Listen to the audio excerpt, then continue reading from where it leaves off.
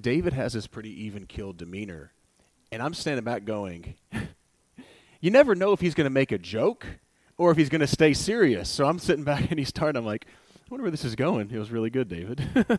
That's why, so if you're with him in shepherds meetings, he'll just be talking like he talks, and then he'll just say something ridiculous like he did, and everyone busts out laughing because it was a good joke. I know, he's ready to go. I just opened a door for him to step through. A couple things. One thing is I'm trying to listen to the Spirit, because last week whenever I hadn't had this message planned and I was singing songs over here, and the Lord brought up this Greek word to me, which actually I was going to talk about at the end, and I probably still will, but it's only mentioned 4 times in the entire Bible, and 2 of the times have to do with the Transfiguration. And what's interesting is John texted a group of us this morning with the Transfiguration. John just read Romans chapter 12, which is the same Greek word, and then at the end of the sermon, so all 3 places, because it's in 2 Gospels, it's the Greek word for where we get metamorphosis from, about being transformed. So we're going to get there, but I don't know. Holy Spirit, open up our hearts. It's interesting that you've had that word on our hearts already this morning, and we desire to be transformed. Open up, speak to us whatever areas of our life that you desire to see that take place, Lord. Stones River as a community, any areas that we can be transformed, that we would just be open to that, Lord, in Jesus' name. All right, yeah, so just keep that in the back of your mind, I think. Let's go to my first slide. Who's been on a crash diet before? No one's going to raise their hand, but probably everyone's tried one, right? Ben's like, the only crash diet I've ever been in when I was eating a burger in a wreck. Sorry, I just made, I don't know, that just came to me right then. That was pretty good, I think, actually. I'm picking, all right, sorry. All right. Is anyone doing a crash diet right now? A serious, hardcore? Anybody doing keto right now? A couple people doing keto right now? I wouldn't say that's a crash diet, but that's a serious change in your diet. How about go to the next slide? Who's done a crazy workout before? Does anyone know it? I just saw this picture and I was like, I've got to show the folks this morning. I know what he's doing. You know, Larissa, how I taught you how to use that, that machine. Not like that. Remember what? Yeah, like you can do pull-ups or you can do dips, and there's a little bench there. It's supposed to go back and forth to kind of make it easier on you distributing the weight. Apparently, what would you do if you saw that guy? Where his head will go down. He's trying to go like this, but if you saw that guy in the gym, I don't know, but he's going to do the splits if he's not careful there. But how many of us, how many of y'all have gone like crazy workout routine? Like maybe January 1st hits, and you're like, I'm in this. I'm in it to win it. I'm going. I'm going to spend 2 hours in the gym. Dean does every day. Don't you? That's pretty funny, I guess. I didn't know it was that funny. This is the way Seth Randall works out. If you ever go with Seth, and he's never eaten a pea in his life, like he eats his food in about 3 minutes. If you've ever had lunch with him, like you're just taking your first bite and he's completely finished. He's like all in on life. Why do I show these pictures? As we've been talking about prayer the last 3-4 weeks or whatever, my biggest fear, if that's the right word, is that this becomes a crash diet for Stones River. You guys ever done it? You ever been part of a church? Or I've done it. Like you're all excited and we're like, let's focus on X, Y, or Z, and then for like a month or 2 months or 3 months it happens. Then a year later, I'm like, hey, or I reflect on my life and I go, I totally forgot about that. Nothing really changed. Nothing really transformed in my life. And so I've titled this message, Becoming a People of Prayer. So this is not just about Greg and John, all of us are sharing and the shepherds are sharing, and we're sharing about this idea of prayer being missional. But our heart is for this to be lifestyle, right? Life-changing for us, not to be some kind of a crash diet. Believe it or not, when I first got married, I should have showed the picture. People tell me all the time, John, you just got a great metabolism. Sometimes it irritates me a little bit when they say that. I do have a decent metabolism, but I work really hard to stay fit. So I'm like, that's interesting. I have a picture that whenever we first got married, Larissa's seen it. I gained 30 pounds like that. I had a nice little round face. I was ready to go. I was like, it was like early 20s, and I was like, okay, I've got a decision to make in my life. Do I want to make lifestyle change, or do I want to keep getting bigger? And so a couple things that I did is, first thing I did was I cut out sodas, because I was like, I got to get done with this. Some of you are like, dang it. But I'm not telling you to do that. And I started exercising at least 30 minutes a day. It wasn't some like, oh, I'm going to work out for 4 hours a day, and I'm going to do some crazy diet. It was just like, I'm going to change my lifestyle. And people ask me now, like, I work out even longer than that, like, how do you dedicate this? I'm like, I just changed my life 15 years ago, and it's just, I'm used to it now. That's one area of discipline I have. I could tell you about 17 other ones where I haven't done that, so that's not to brag. But prayer, becoming a people of prayer, is changing, putting disciplines and allowing God to change our lifestyle to where in a year or 2 or 3 from now, we're talking about how much more communion we're having with the Lord, how much more as we're driving, we're looking around at our community, how much more we're praying for our workplaces, how much more we're praying for our children, and allowing what God is speaking to us to obey it and walk it out, right? So let's turn to Mark chapter 11. Because this, I'm going to look at 2 passages, this and then 2 Corinthians 3 here in a bit. I love this passage because it really shows God's heart in relation to prayer. And as we'll see, what a privilege it is for you and I to be a part of it. A privilege it is. So I'm going to start reading in verse 15, but I'll just kind of build up to it. In chapter 11, Jesus is going to Jerusalem. Does anybody know why he's going to Jerusalem in this passage right now? Got some head nods? It's Passover. Do you all know what happened at Passover? Yeah, it's one of the 3 pilgrimage feasts. All right, so all Israel was to come and present themselves before the Lord, all right, which this was at the temple. This was Herod's temple, and they were all coming. And so Jesus was coming for Passover. And so was all kinds of Jewish people all around the region. They're all coming, okay? But something crazy, amazing happens is as he's doing it, he goes and tells his disciples, go untie a colt.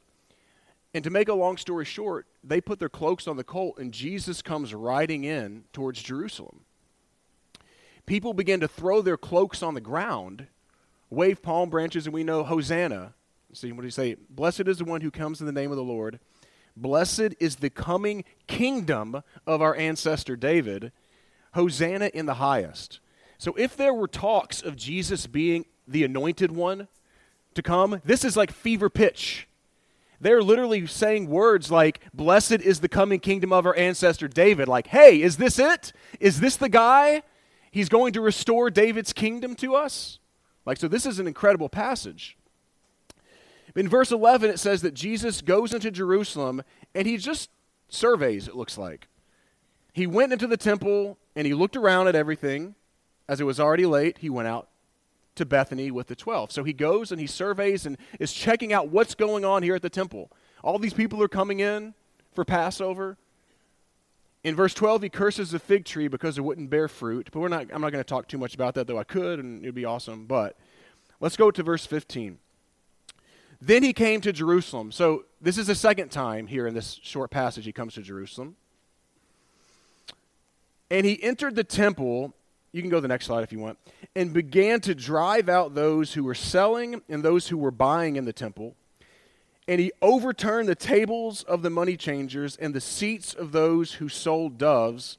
And he would not allow anyone to carry anything through the temple. So first we know that this was not a rash reaction that Jesus has. Because Jesus already went, he surveyed, he looked and saw what was going on.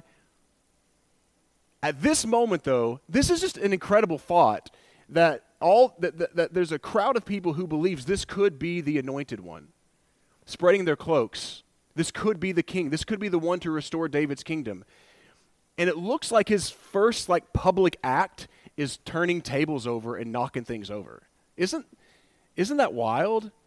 Like some of us, you may be like, is that in Jesus' character? What is he doing? Why is he doing that? This is a significant moment. We can't just go past it and go, huh?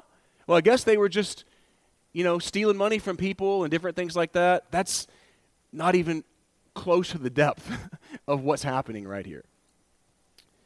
So he goes and he starts knocking these things over, and then he says in verse 17, he was teaching and saying, I gotta turn my page, is it not written, my house shall be called a house of prayer for all the nations, but you have made it a den of robbers. Verse 18 goes on to say, when the chief priests and the scribes heard it, they kept looking for a way to kill him, for they were afraid of him because the whole crowd was spellbound by his teaching. When Jesus says it is written, he actually quotes from two different prophets in this passage. So if we want to read this and go, why did Jesus do this? And I've heard people speculate, just see what Jesus is saying. Like, it's in the text. Why is Jesus knocking over tables? If you go and we read, which we will real quick, Jeremiah and Isaiah, when Jesus says it is written, he knows he's not just quoting passages out of context. He's not just going this or that or pulling things out. He knows the context for what he's saying. I love this fact, and we'll get onto it, that he's so zealous for God's house, that it would be a house of what? Of prayer for who? For all the nations. All right, so I'm going to go Jeremiah and then Isaiah really quick.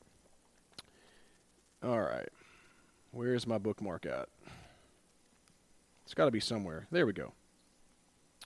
Jeremiah 7, if you want to follow along.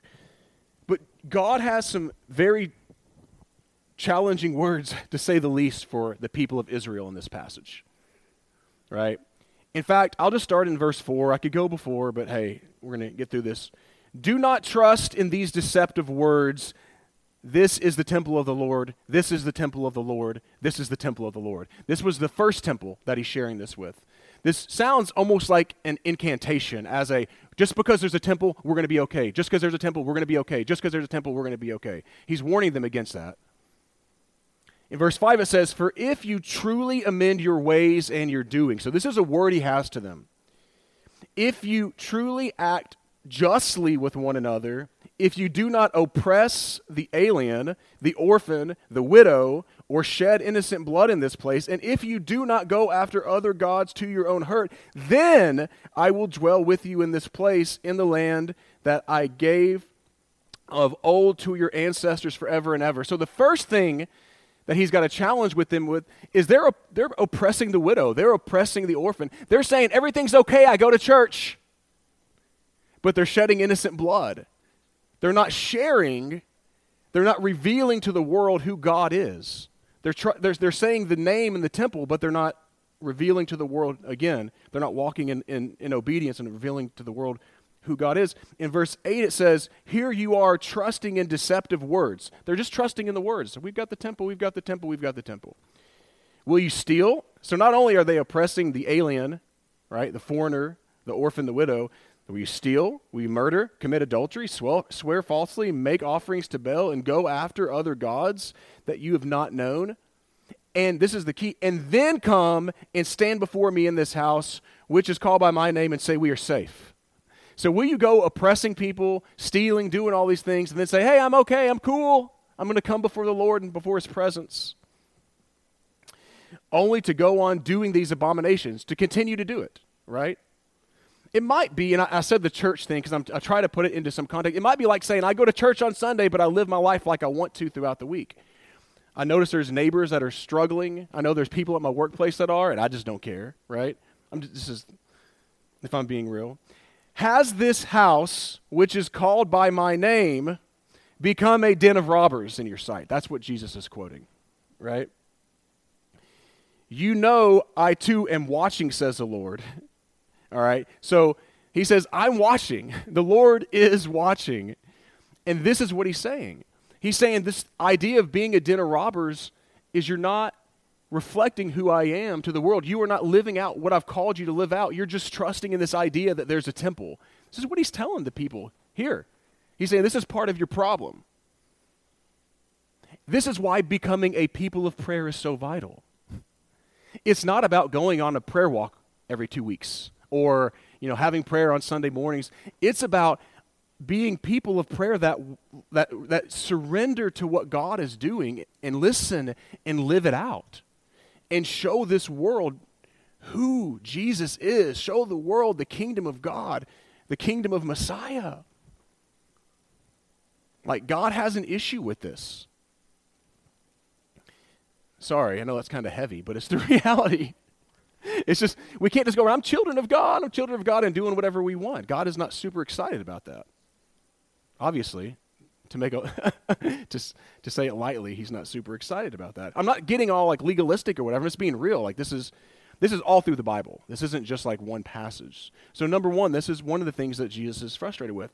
Then Isaiah 56 is one of the most beautiful passages. I love this passage in the Bible. Isaiah 56 is so incredible.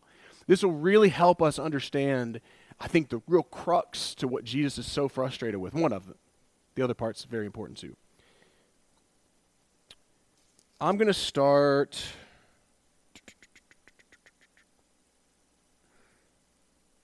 I'll start in verse 3. I could go back further, but hey, let's just roll.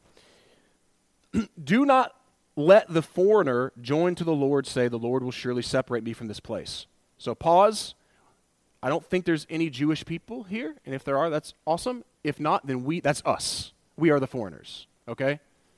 We are the aliens that he was mad about them oppressing. But here, the Lord is saying, do not let the foreigner join to the Lord, say, the Lord will surely separate me from his people. Just think about that for a second.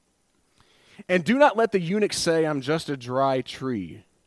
For thus says the Lord to the eunuchs who keep my Sabbaths, who choose the things that please me, and hold fast to my covenant. So there's something for them to do, right? This isn't just like God saying, it's okay, let any eunuch that wants to come in. He's saying, listen, for those who really care about me and love me, who will stay true to my covenant, I will give in my walls and in my house and within my walls a monument and a name better than sons and daughters. It's an incredible promise. I love how Ben talked about sons and daughters this morning. I will give them an everlasting name that shall not be cut off. And the foreigners, this is us, and the foreigners who join themselves to the Lord to do what? To minister to him, to love the Lord, to love the name of the Lord, to be his servants, to keep the Sabbath, do not profane it, and hold fast to my covenant. These I will bring to my holy mountain and make them joyful. Praise God that he wants us to be joyful. Where? In my house of what? Prayer. He calls it his house of prayer again. And he'll reiterate that. I lost my place. Oh my gosh. Okay. Their burnt offerings and their sacrifices to the foreigner, he's saying this, will be accepted on my altar. For my house shall be called a house of prayer for all peoples. This is what Jesus is quoting. Go to the next slide, if you don't mind. This is Herod's temple, or an artist's rendering of what it is. You can see that there's various courtyards. Courtyards for priests, courtyards for women. See, everyone couldn't just go wherever they wanted to in the temple, right? We know in the very center there, in the holy place, there's obviously the Holy of Holies, where only one priest can go once a year. If you look on the very far outside, you see where it says Gentiles courtyard? This would be where we would be allowed to go if we were to go to the temple. This is if we trust in the Lord and we hold fast his commandments and we keep his Sabbaths and all these things. This is where we would have been allowed to go. This is where they set up the market. Okay? It was outside here around the Gentile courtyard. So if we can understand one of the key things that Jesus was so frustrated about was that the people of Israel were not taking seriously his call to allow Gentiles to be part of the people of God. Isn't that incredible? He is passionate that all people groups are invited to be part of the house of prayer. That all of us. And the Israelites were not, again, focusing on that. We know that later, as Jesus dies and resurrected, it says that courtyard, that wall, the dividing wall, got crashed down, and us as Gentiles are allowed in to the holiest place. Hebrews chapter 10 talks about us being able to go behind the veil, right? It's just absolutely incredible. Who's the temple? Where is the temple now? I know most of us know this, but let's go over it in case someone doesn't. What is the temple now? I like us, and we are. I like that. John King is not the temple. I am not the temple. Jared's not the temple. Larissa's not the temple. Anna's not the temple. Bethany's not the temple. We are the temple. Someone may be a brick. Someone may be some mortar. Someone may be, whatever part of the altar, whatever it may be. But we are the temple of God. And Jesus in this passage is zealous that his temple, his house, would be a place of prayer, continual prayer, and that all people groups would be invited into that. Isn't that incredible? This is one of the reasons that it's so important that we don't treat this as let's do it for a few months. Let's fast for a week. Let us become a place of prayer for the nations. And pray that we can reach the nations and the people groups and all this that are all over our city. It's so important that we're not exclusive, that we're not in any way, shape, or form, that we never follow what the Israelites did, that we welcome and we pray for the nations. We pray that God, that's part of it, like as we're going through the neighborhoods and praying, God, we're praying for the people groups here, praying for the people groups in Murfreesboro, praying that people from all over the world will join in this house of prayer for the nations, right? It's so exciting. All right, let me go to 2 Corinthians chapter 3, because I think there's connections here. This is the verse that the Lord gave me. And I'm going to start in verse 12, but let me give you some context so you know what's going on here. Paul's talking in this passage about the new ministry we have in the Spirit, okay? He's contrasting it with the ministry that was given to Moses whenever he came down with the tablets. You guys remember that? He got the 2 tablets of stone. He comes down. In the midst, something shocking happens. When he comes down, his face is glowing because of his encounter with the presence of God. It's just incredible. In fact, if you go to the next slide, Moses had this glow. He had to veil his face because of this glow, because it was wild. Could you imagine someone's face glowing because they're in the presence of God so much? But here, Paul is emphatic that even though that ministry came in glory, chiseled on stone tablets, the ministry of the Holy Spirit is far more glorious. So can you imagine this idea that being in prayer to the Lord, because it also in Exodus, not only did his face glow when he got the tablets, but it said that he would lift the veil when he went in to speak with the Lord. So when he went into his prayer closet, into his tent of meeting, and he spoke with the Lord, he would begin to glow because of the presence. And yet, Paul says, amazingly, that it's way better for us. Why might it be better for us? So many reasons to think about. Number one, we don't have to go to a specific place.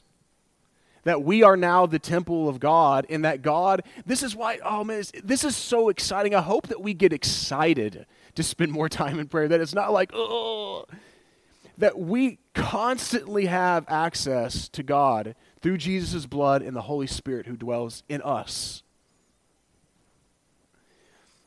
And because of that, we can commune with God while we're driving, while we're going on walks, while we're in our rooms, while we're at work. That's one of the, and I could go on many reasons, but one of the many reasons that, this new ministry of the Spirit that Paul talks about is so much more glorious. We house the Spirit of God. I can't even wrap my mind around that. I've tried to. I can't wrap my mind around the glory that the Holy Spirit comes and indwells us. Amazing. Okay. Verse 12 says, since all of that, we have such a hope, we act with great boldness. So we're actually called to act with boldness, not like Moses, who put a veil over his face to keep the people of Israel from gazing at the end of the glory that was being set aside. Basically, Paul's saying that glory was fading. This glory is permanent. Like the glory that Moses had, the glory of the first covenant, the covenant that God made, the law, that's fading. There's a ministry of the Spirit that will never fade. But their minds were hardened. Indeed, to this very day, when they hear the reading of the old covenant, the same veil is still there. I got my country on right there. Is still there, since only in Christ is it set aside. The only way the veil was removed is through Christ, right? He shows us the truth of who God is. Indeed, to this very day, whenever Moses is read, a veil is over their minds, but when one turns to the Lord, the veil is removed. So the veil, again, is removed in Christ. Now, the Lord is a spirit. That's strong words, by the way. The supreme authority is the Holy Spirit. That's what he's saying. And with that in mind, where the Spirit of the Lord is, there is freedom. Now, this is powerful stuff here. And all of us with unveiled faces, right? We don't have to veil our faces. Seeing the glory of the Lord as though reflected in a mirror are being metamorphosed, going through metamorphosis, transformed into the same image from one degree of glory to another. For this comes, how does this even happen? From the supreme authority, the Holy Spirit. Go to the next slide. I like this picture. This is kind of the whole idea of a picture of metamorphosis. And when we think of what Paul's saying is, before Christ, some caterpillars are okay looking. Some are real ugly, though, aren't they? You ever see one of those? You're like, oh. Like I went to my grill one day, I almost jumped back. I'm just about to get some, holy smokes, and it has these little horn-looking things coming out. I didn't like the way that looked. I think that's what I looked like before Jesus. But Paul's saying that because of the ministry of Holy Spirit, you and I, if we will yield to the work of the Spirit in our lives, the Spirit's work, there's not a lot of straining that goes on during metamorphosis, but there's a lot of yielding to what God, or to what's taking place.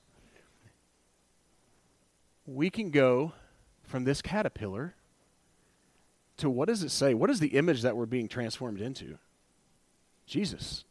That's, if the Holy Spirit abiding in us is not mind-blowing enough to where it's hard to really even grasp, to grasp the fact that we are being transformed into the image of Jesus, that where Moses goes in and he spends time with God and his face glows and all this, where we have access in prayer through Jesus to constantly spend time with God, to constantly together with one another spend time with the Lord. And I brought this up because this is a process, and I know Greg talked about that a couple weeks ago. That, I share all these people that are making these difference pray for 6 hours a day and all this stuff, and I go, oh, I'm not there yet. Because this is a journey, right? I'm not going to go work if I go and try to work out 3 hours a day right now, if you've never worked out, you are going to wear yourself out, and in 2 or 3 days, you're going to be done. If not after day one. At day one, that's right, Larissa.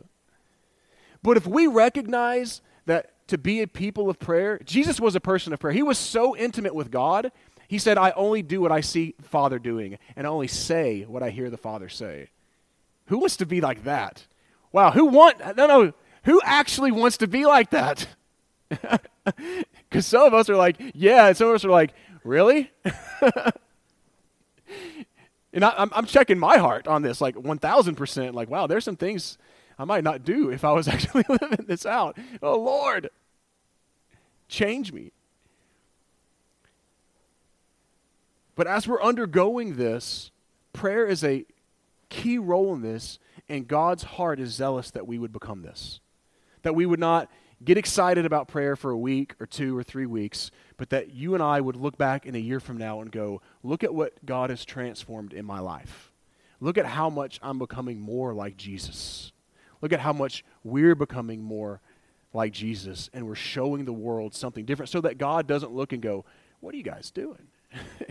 You don't care for the poor, you don't care for the widows, you don't care for those, you're not doing any of this stuff, and you're just coming and doing your own thing. But that we could show the world God's heart. Man, that's exciting. Last thing I'm just going to share is I was excited about something that happened this last several weeks. About a month or maybe more than a month ago, I was at the gym, speaking of, and I want to reach the gym because I'm like, hey, God, this is a place for me that I'm at. If I'm going to become a person of prayer, it's not just like I do it at church or we go to the hookah bar and that's all I do is just try to reach people. No, it's like everywhere I go. I want to become a minister of reconciliation, and I want to become a person of prayer. And so there's a challenge in the gym nowadays as everyone goes and puts their headphones in. It's a big challenge. 90-something% of people probably have their headphones in, right? And so getting to know people is intruding on them and in their space and all this stuff. And I'm just kind of at one point just God, I've been here for several months and I'm going to be real. I'm not being super intentional. I'm not. I'm just occasionally I'm yeah, God, that'd be nice.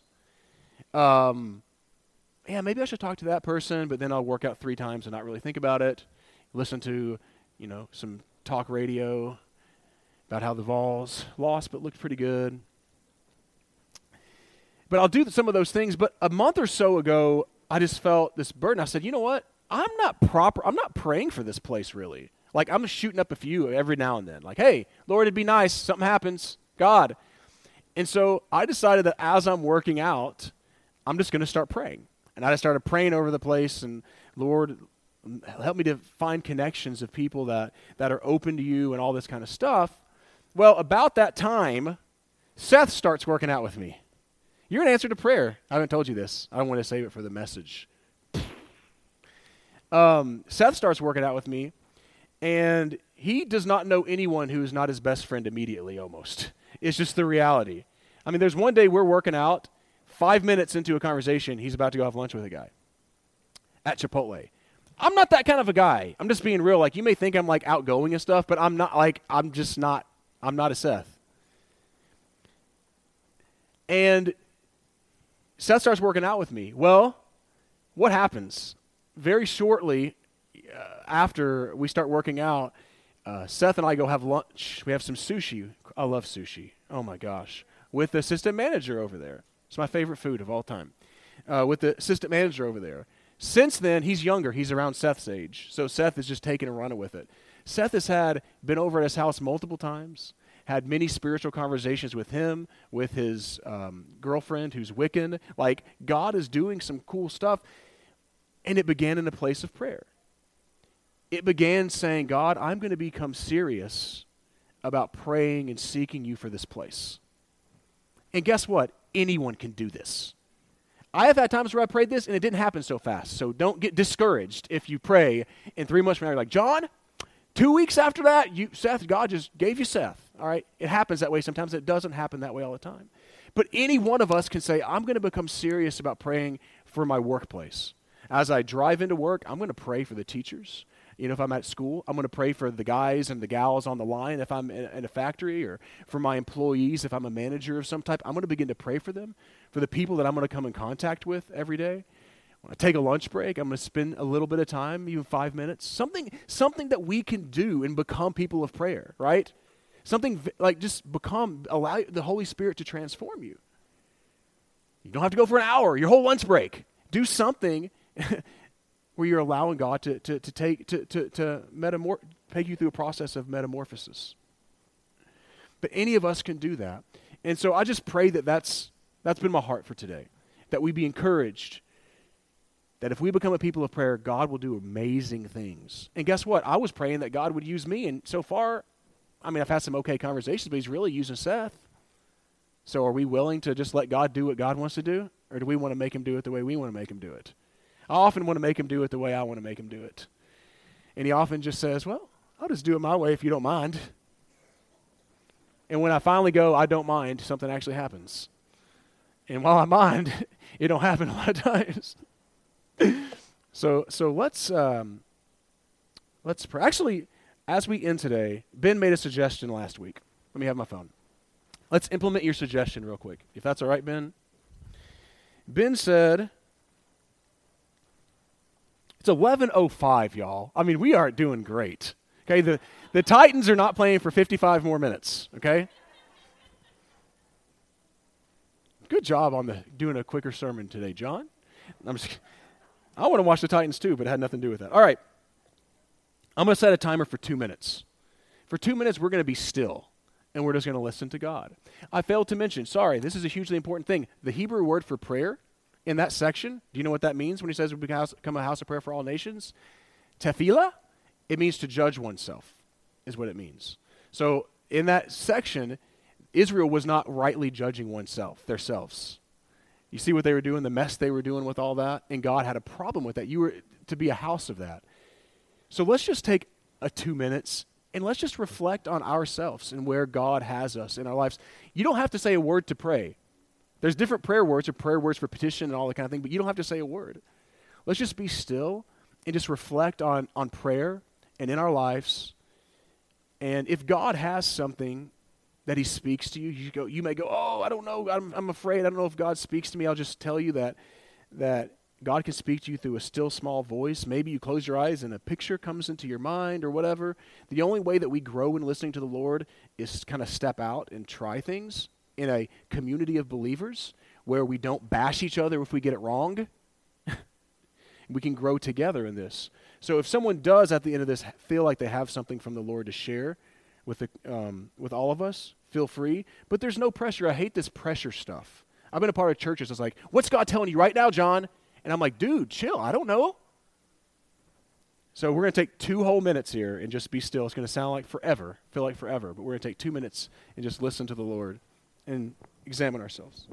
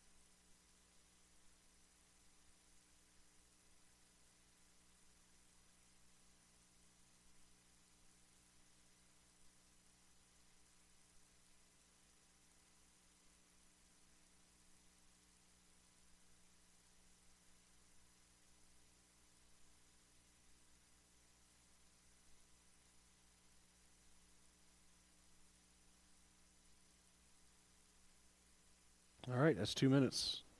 That wasn't super long. Before I pray, does anyone have anything they felt on their heart? Yes. Oh, wow, great.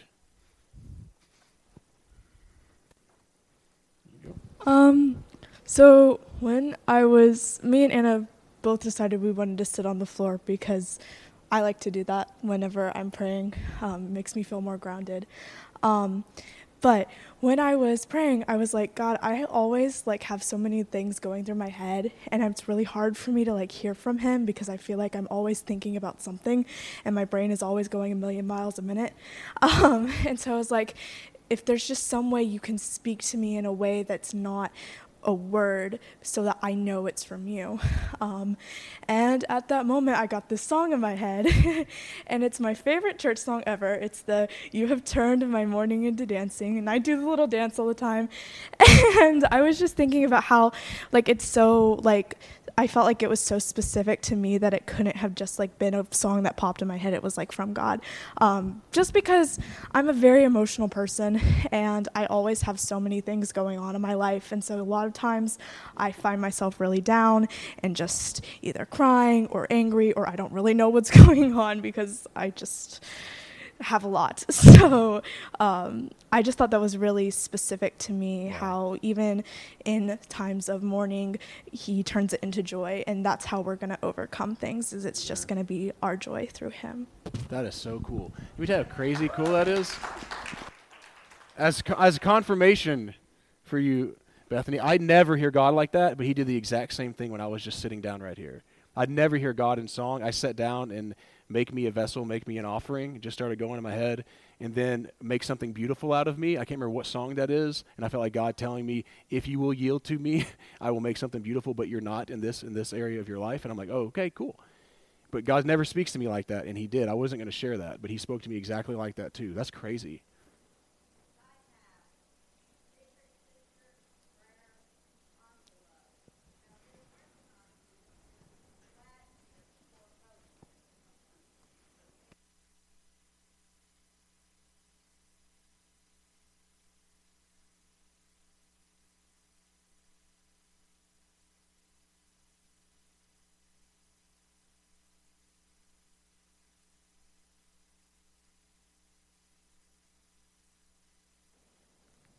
Fantastic. Thank you.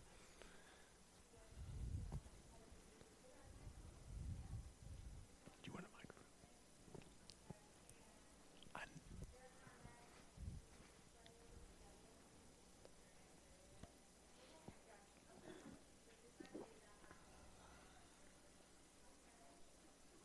Thank you so much. That's super important. We have 2 hands over here and then a bin.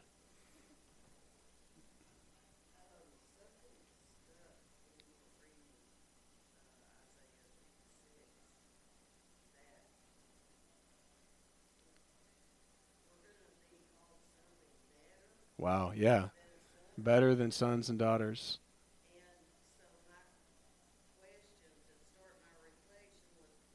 Wow, that's really good.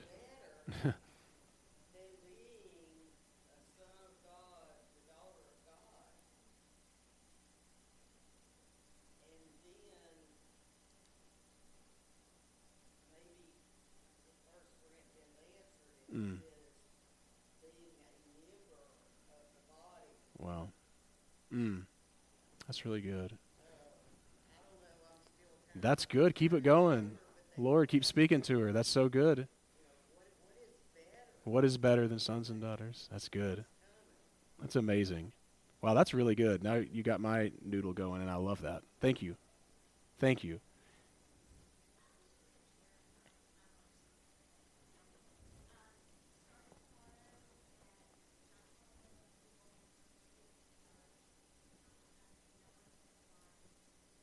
Mm.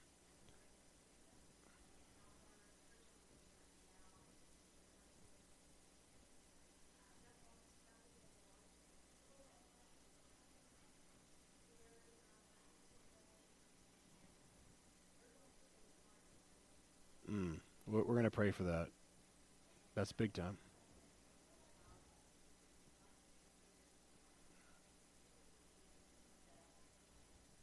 Yeah.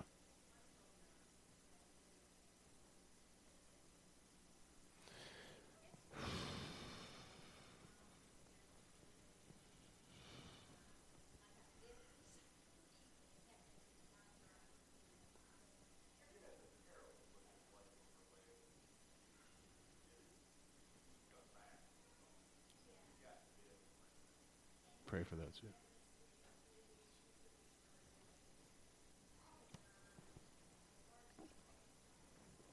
Yes.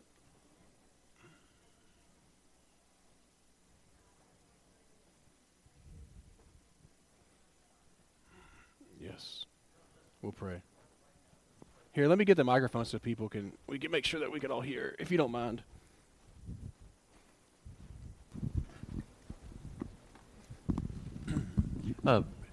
What she's just brought up is a real problem. There, as Lisa has told us, her workload has just quadrupled many times over because we've had nurses who have quit their jobs because of the crazy protocols that are in place. Let's just take a moment as a body and pray for our school nurses, and especially for Lisa, who's one of our own body here, and ask God to send the people that we need for our children's good care. Let's do that. Lord, we thank you that you're watching out for us. We thank you for the work that our school nurses do. We ask a special blessing on our sister Lisa and all the other school nurses. Bring the people that our children need, and bless those who are working now. Give them the strength and the courage to endure during this horrific pandemic. Lord, put your hand on them. Give them what they need. We pray this in the name of Jesus. Amen.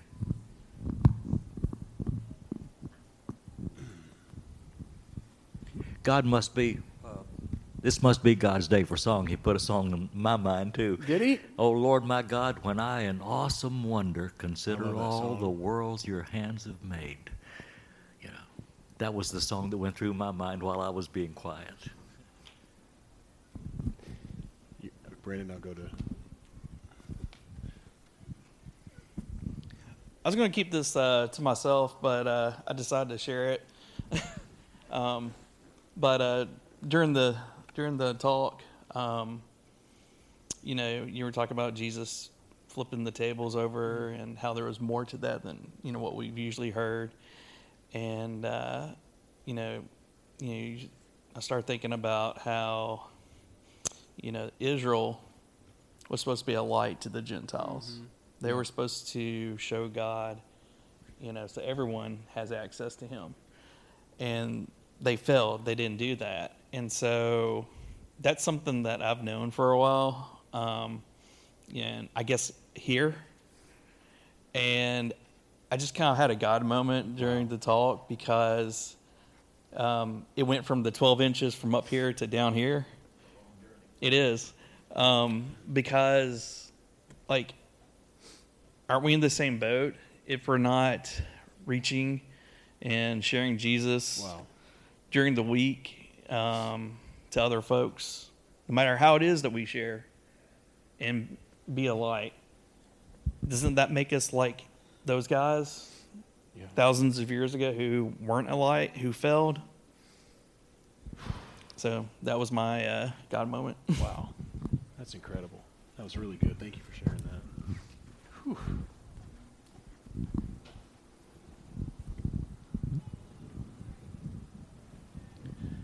My intention when John speaks is to approach and ask for God's blessing to be upon him.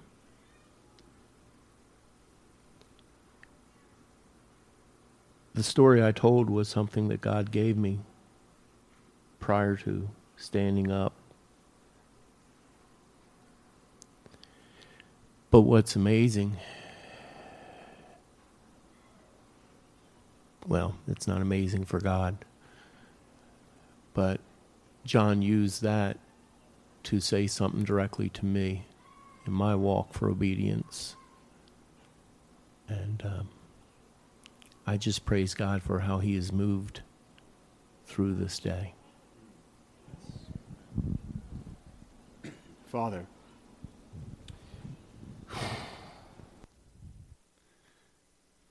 give us a revelation of what it means to be better than sons and daughters.